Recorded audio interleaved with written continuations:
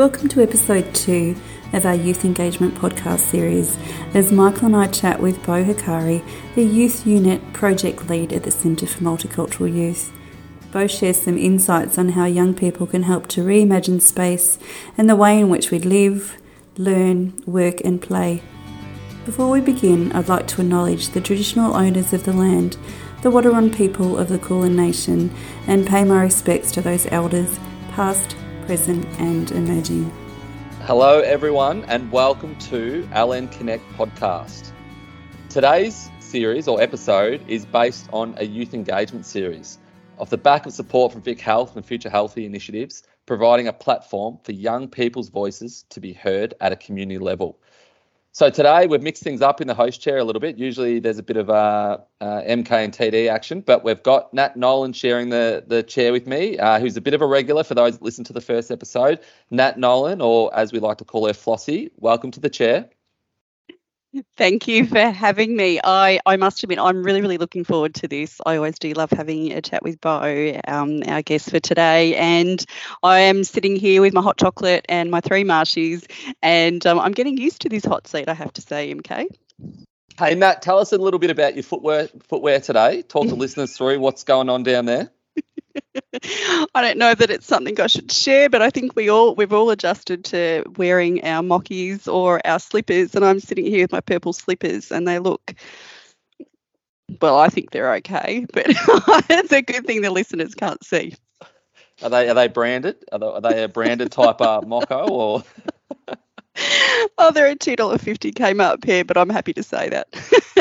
I'm sure everyone out there is smiling and nodding their head at the same time. But how did you feel the hot seat was the first time around, Nat? With Timmy, he's a cool, calm customer. He would have looked after you pretty well. He did, and I'm very much looking forward to going a little bit more off script with you today. So it was a great experience. So thanks for having me. No worries, Flossie, and we look forward to today's conversation. So today we're so very lucky, and we had a bit of a chat off air, and you'll soon buy into this. Our guest has an amazing voice, as he said, a voice for radio, and has been on a few ads over his time, as he talked about offline. And sorry, I probably shared some personal information there, but our guest today is Bo Hikari, the project lead for youth, lead unit at the Centre of Multicultural Youth, so CMY. So welcome, Bo, and thanks for joining us. Hey, MK. Hey, Nat. Nice to be here today. It's awesome. Beautiful day here in Melbourne as well. So don't worry, Nat, I've got my Ugg boots on. And Bo, tell us a little bit about you're wearing a few like necklaces, the earrings. Tell us a little bit about that. Is there any stories to what you'd like to roll around with over there? Yeah. So I am originally from New Zealand. I've been in Melbourne for about 5 years, so I don't know, sort of newly fresh-ish. I don't know if I can call myself a Victorian yet, but I am a New Zealand Māori background, so I'm currently wearing a necklace. It's called a matau. It's actually a hook. And a little bit of a story, it's a representative of Maui's hook, and Maui was one of our ancestors, I guess, and some would call them myths and legends, and they say that Maui hooked up the New Zealand islands. So we've got 2 islands, the north and the south, and the North Island is in the shape of a fish, and this is the hook that he used to fish up the North Island, and the South Island is actually in the shape of a boat, and that is apparently the boat that he was on when he hooked up the North Island. So there you go, a little bit of New Zealand history for you. Wow, hey, Nat, what's the first thoughts going through your mind right now? I've just had a history lesson right then. I had no idea. I'm just, again, we're always learning, and that's something new that I've learnt. So thank you for sharing. I love my fishing as well too. So I've got all sorts of things going on. Yeah. Thinking what kind of fish you'd catch in New Zealand. But anyway, I won't go too much off script here. But thanks for sharing, Bo. Well, Nat loves her kayak. She has a fishing kayak. She loves heading out there on the weekends, and so she really enjoys that. She'll probably pick your brain after today about that. But hey, Bo, quick one for you. Just a big quick fire question. North or South Island, and why? I have to say the north. I'm a tropical boy. I'm a beach boy. So I was born near the ocean. So love the ocean. Love my fishing as well and my seafood. So definitely the North Island. Yeah, love the sun. South's a bit too cold for me. Beautiful, beautiful. Well, thanks. It's a really nice introduction. And as you've seen already, Bo, we're a little bit off script here and a little bit left field, but we'll get into why we're here for. And I guess for us, we really want to unpack the role that our young people play in community these days and the impact and the legacy and the leadership that they can play in driving a stronger and more resilient community. From your role within CMY, can you just tell us a little bit about our listeners, a little bit about what CMY are up to, what the organisation's about, and probably your role as well would be great. Yeah, awesome. So again, my name is Bo Hodaki. I'm the project lead here at CMY for the Youth-Led Unit. The Youth-Led Unit's a new space for CMY, but just to back it up a little bit, so just to give you a bit of context of what our organisation is all about. So we're a not-for-profit organisation based in Victoria. And what we do is we provide specialist knowledge and support to young people from migrant and refugee backgrounds. And for over 30 years, we've been around, we've been in the game for a little bit. 30 years we've been working to ensure that young people from migrant and refugee backgrounds have every opportunity to succeed. And we do this by removing the barriers many young people face as they make Australia their home. And we do that through a combination of support services, programs, sector capability building, advocacy, and knowledge sharing. We're based in sort of the growth corridors of Melbourne, Melbourne's northwest and the southeast regions, and we also in our regional settings of Ballarat and Gippsland. So that's a little bit about the organisation, and one of the projects that I'm a part of and something that CMY has been working on over the last year and a half, I'd say nearly 2 years, is the development of a youth-led unit. The youth-led unit, and I think historically, people may know, if you know CMY, historically we are a youth-informed organisation. So we have things like the YAG groups and advisory groups that advise us on the different programs and services that we deliver. But this unit is really looking at providing a space primarily for young people to create, deliver, design, develop programs and services by young people for young people. And then CMY coming at the back of them, sort of pushing and supporting with resources and time for them to do that work. So it's an exciting space for us. It's a really exciting space for us, and we are nearly there. We're about to start delivering some services under the Youth-Led Unit come August, September. Yeah, it's great, exciting stuff. So you've talked about, you've used the words youth-informed, you've used the words co-design at Centre for Multicultural Youth. It just really seems that young people are really the heartbeat of the Centre for Multicultural Youth. Which leads me to my question, which is around what is the co-design process with young people look like, and why is it really important to, I guess, when thinking about listeners who may be from community clubs or community organisations that have some special ideas or projects. So talk to us a little bit about the co-design and the importance of it. Yeah, and look, co-design is it's sort of a term that gets thrown around here, there, and everywhere. And when put to use the right way, has a really great impact on the users and the consumers of whatever program or service that is being co-designed. When I think of co-design, Nat, I'm thinking equal partnership. Equal partnership between young people and the organisations that are co-designing with them. Quite often we have organisations like ourselves, like I said, youth informed, as we develop the programs and then we give that to young people to participate in. But a co-design process lets us take lets us and allows multicultural young people to come on that journey of development of those services. And then also we're able to test it. We're able to put it out there. We can change things up from their perspective, and then deliver the program or the project or service. Another thing is when I think about co-design is ensuring youth voice and the lived experiences of young people in that process is really important. We're in a changing world. In a changing world, we need innovative and new solutions to the changing issues that exist in our communities.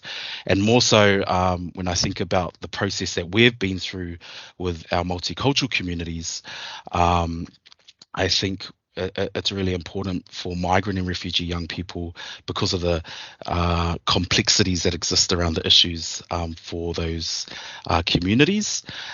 So I think it's like super important to make sure that we get that right. Hey, Bo, what I loved in that answer was around when we think about co-design, you said joint partnership. Flossie, I don't know if you've heard that exact terminology before, but I think that's almost the perfect definition for co-design, in my view. It explains it so well.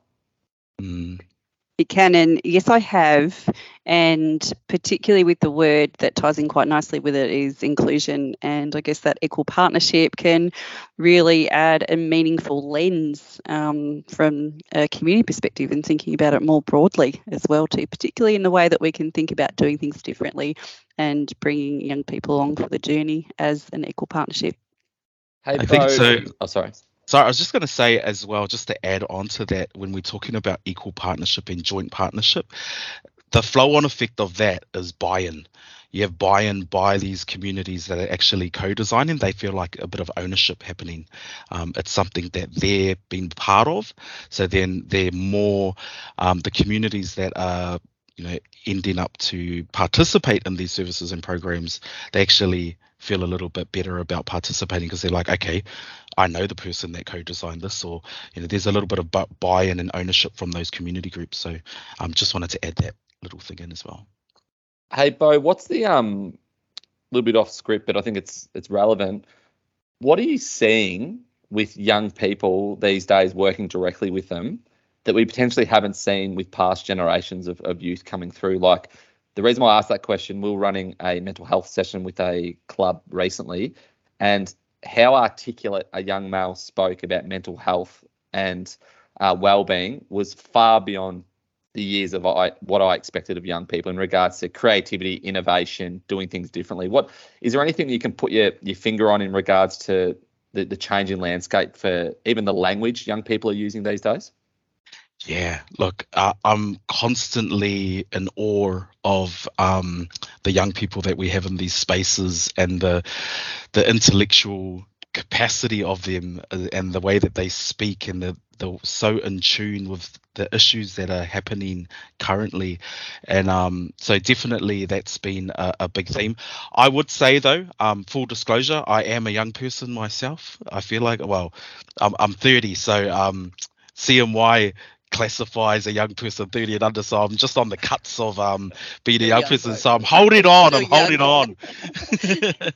I'm holding on to my youth, and so I guess over the last 10 years I've been in this space. As issues change, like I said, the world changes, and like we've seen in the last 2 years, so many things have happened in the last 2 years. Young people are coming to us with such innovative thinking and solutions and things that we haven't thought about around the use of tech and AI and all these different things that are changing. The landscape's changing in the world, and these young people are way in front of us.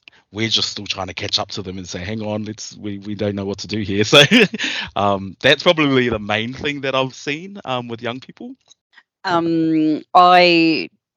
Again, just talking about language, like I've been writing a few things down and just hearing you talk about, how I love that message about that there's a still trying to catch up mentality, which is something I think that we can all, again, more broadly learn from as a community. Just a question just around, particularly around the future, if I could add Future Healthy here, which is some of the important work that we're doing with Vic Health to support and amplify the voice of young people, and particularly in working as yourself with multicultural young people. Why is it really important, do you think, and what do young people tell you about amplifying their voice and wanting to get their voice open and heard? What are some of the key things? Yeah, it's a super important, great question, and I did mention already some of those reasons why it's important, the changing world, the different issues that exist. I think one of the things that I get drawn to, and I'm not in any ways a data nerd, but I like looking at reports and reading different things. And I got quite excited when the census came out and started looking through that.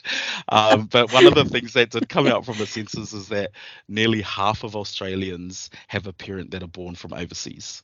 And nearly 30%, I think it's around 27% of Australians currently in Australia are born from overseas. So it just goes to show the data doesn't lie. And it just goes to show that migrant and refugee communities are at large in Australia, and the services and the support and the opportunities that exist for migrant refugee communities just doesn't reflect that. So that's why I think it's important that we have so much work to do over the next few years to sort of flip that. One of the other statistics I seen was around university graduates.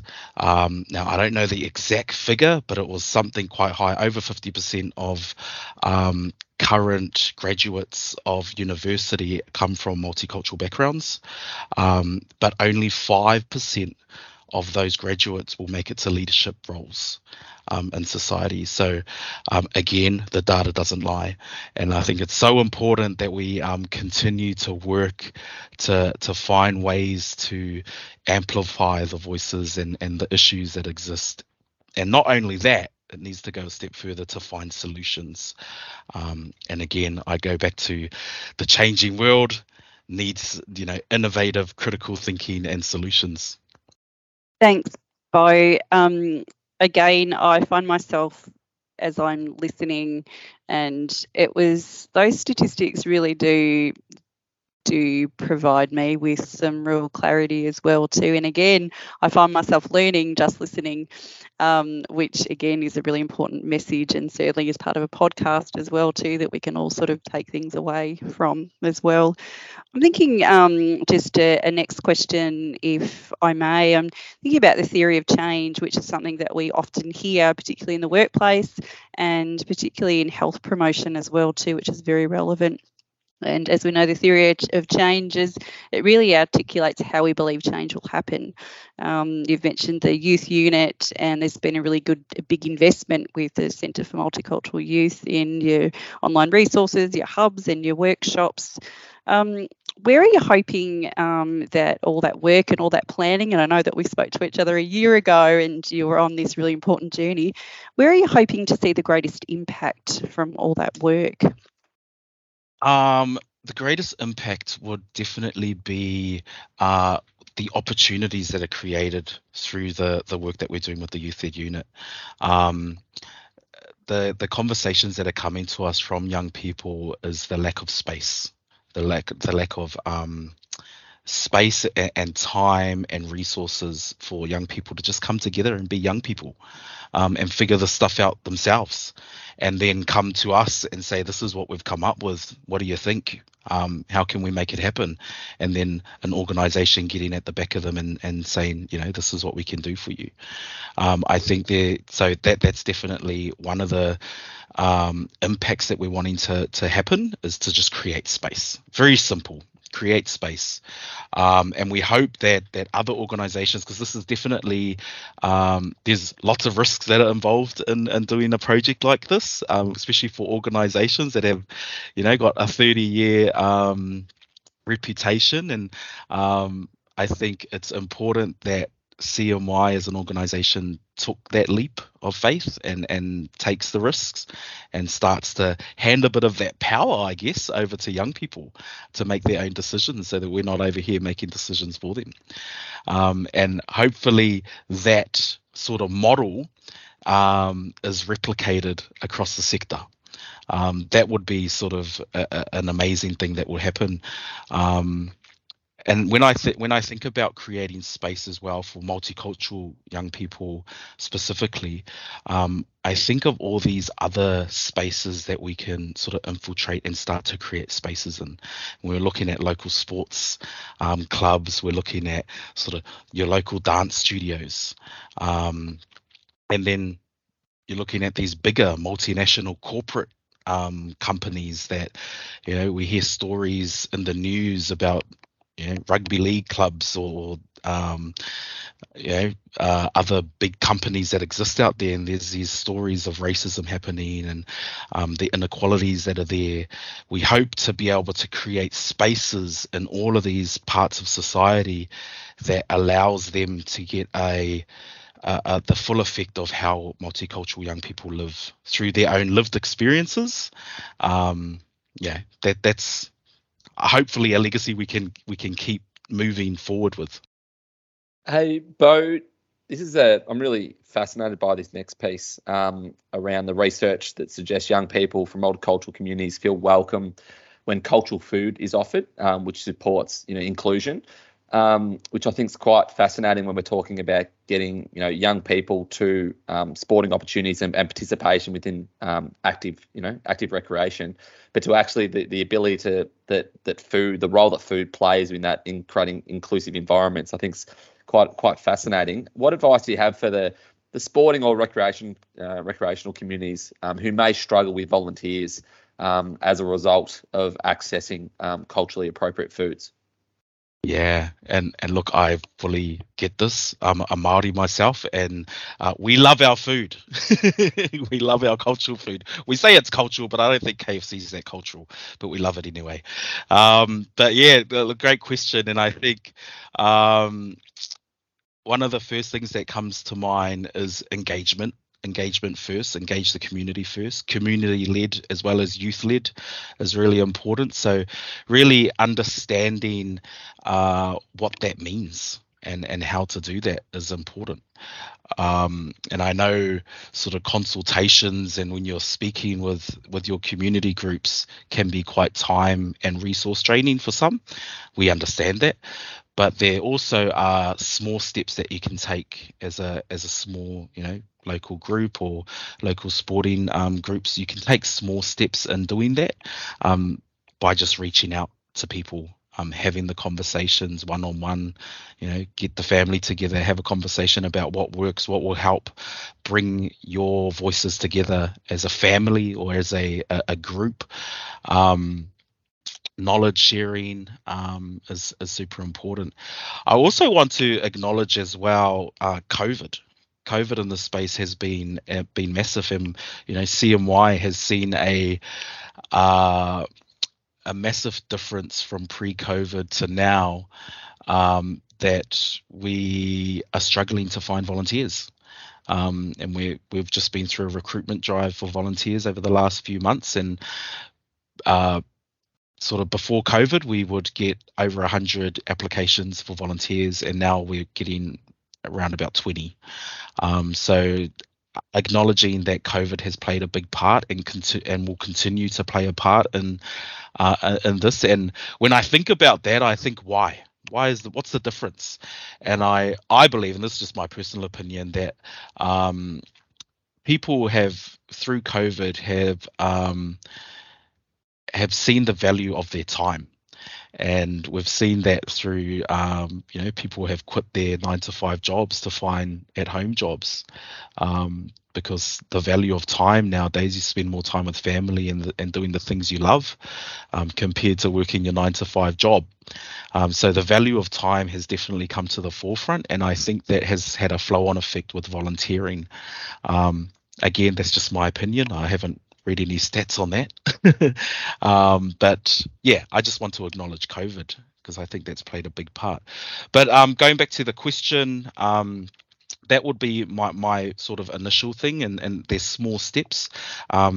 It takes time when you're engaging with communities, but I think just having the conversations, these small sporting groups, is just creating the space, creating the time for your communities to have those conversations and figure out what can work, because it's all different. It's a really important message, Bo, about time and how we all value our time. And it's an important reflection to think about our journey during COVID. I was really interested to hear about that conversation around food as being part of cultural identity. And you also talked about, you've used the word meaningful quite a bit as well too. So to be able to create a meaningful environment for young people in particular to get back into sporting communities, community services, community environments, what do you think is also really important part to make these young people feel really welcome and to re-engage them as well too? What other things would they like to see? What are they sort of telling you, and even from your own perspective? Yeah, I hear this word cultural identity quite a bit as well, and I feel like finding cultural identity is a super important part of finding who you are as your self-identity. It's a part of your self-identity.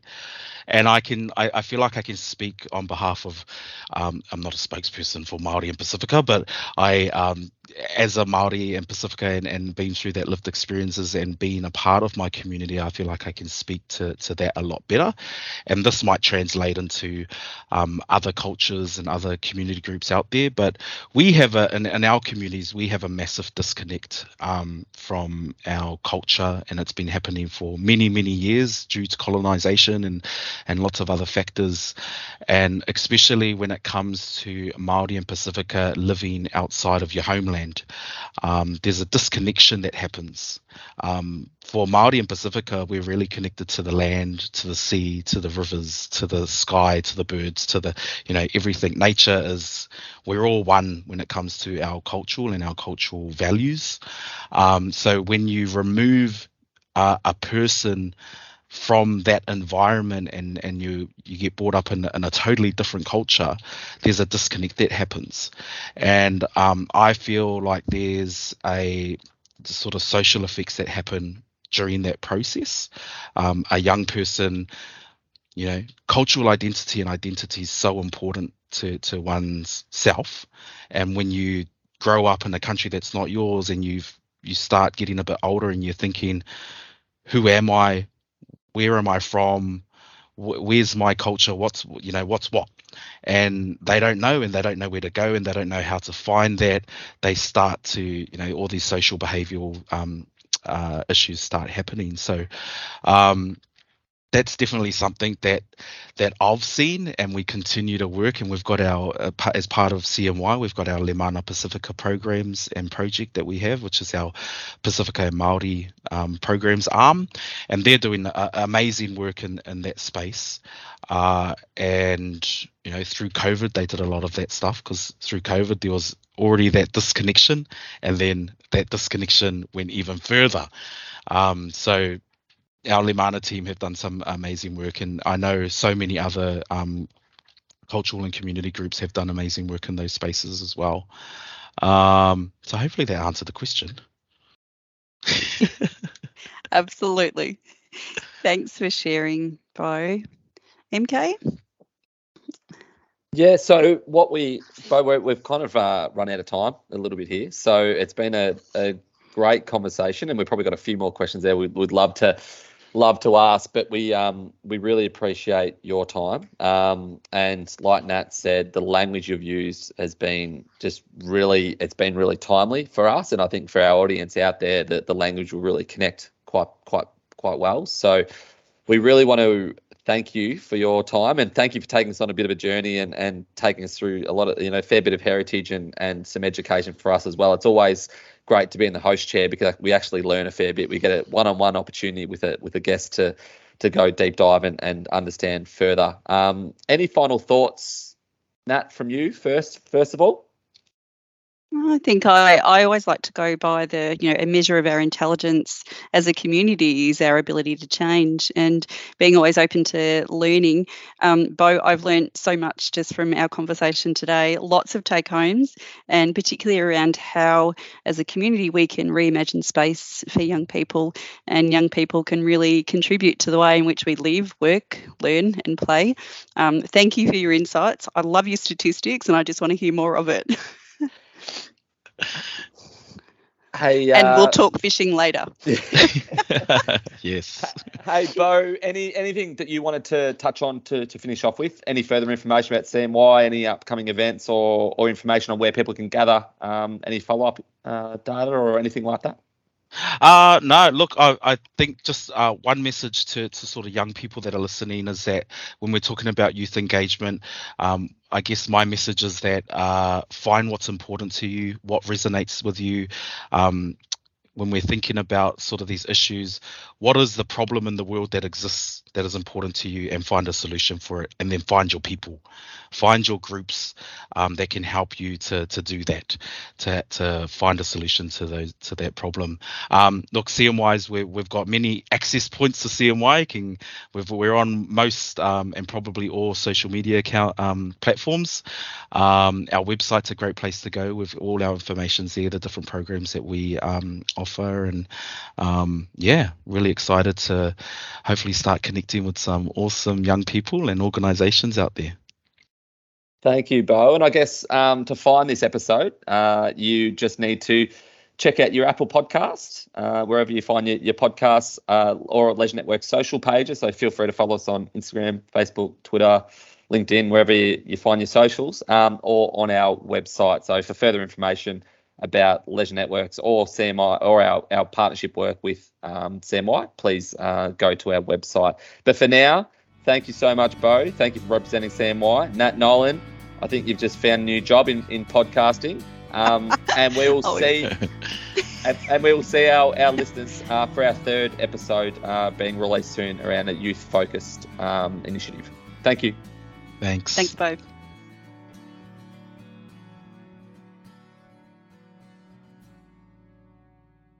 This podcast series will take our listeners through Leisure Network's journey, impacting people in our community through programs and services delivered. We will mix our industry knowledge with real stories and real facts that can better inform the community we serve. This podcast contains the thoughts and opinions of our presenters and isn't necessarily represented across the organisation.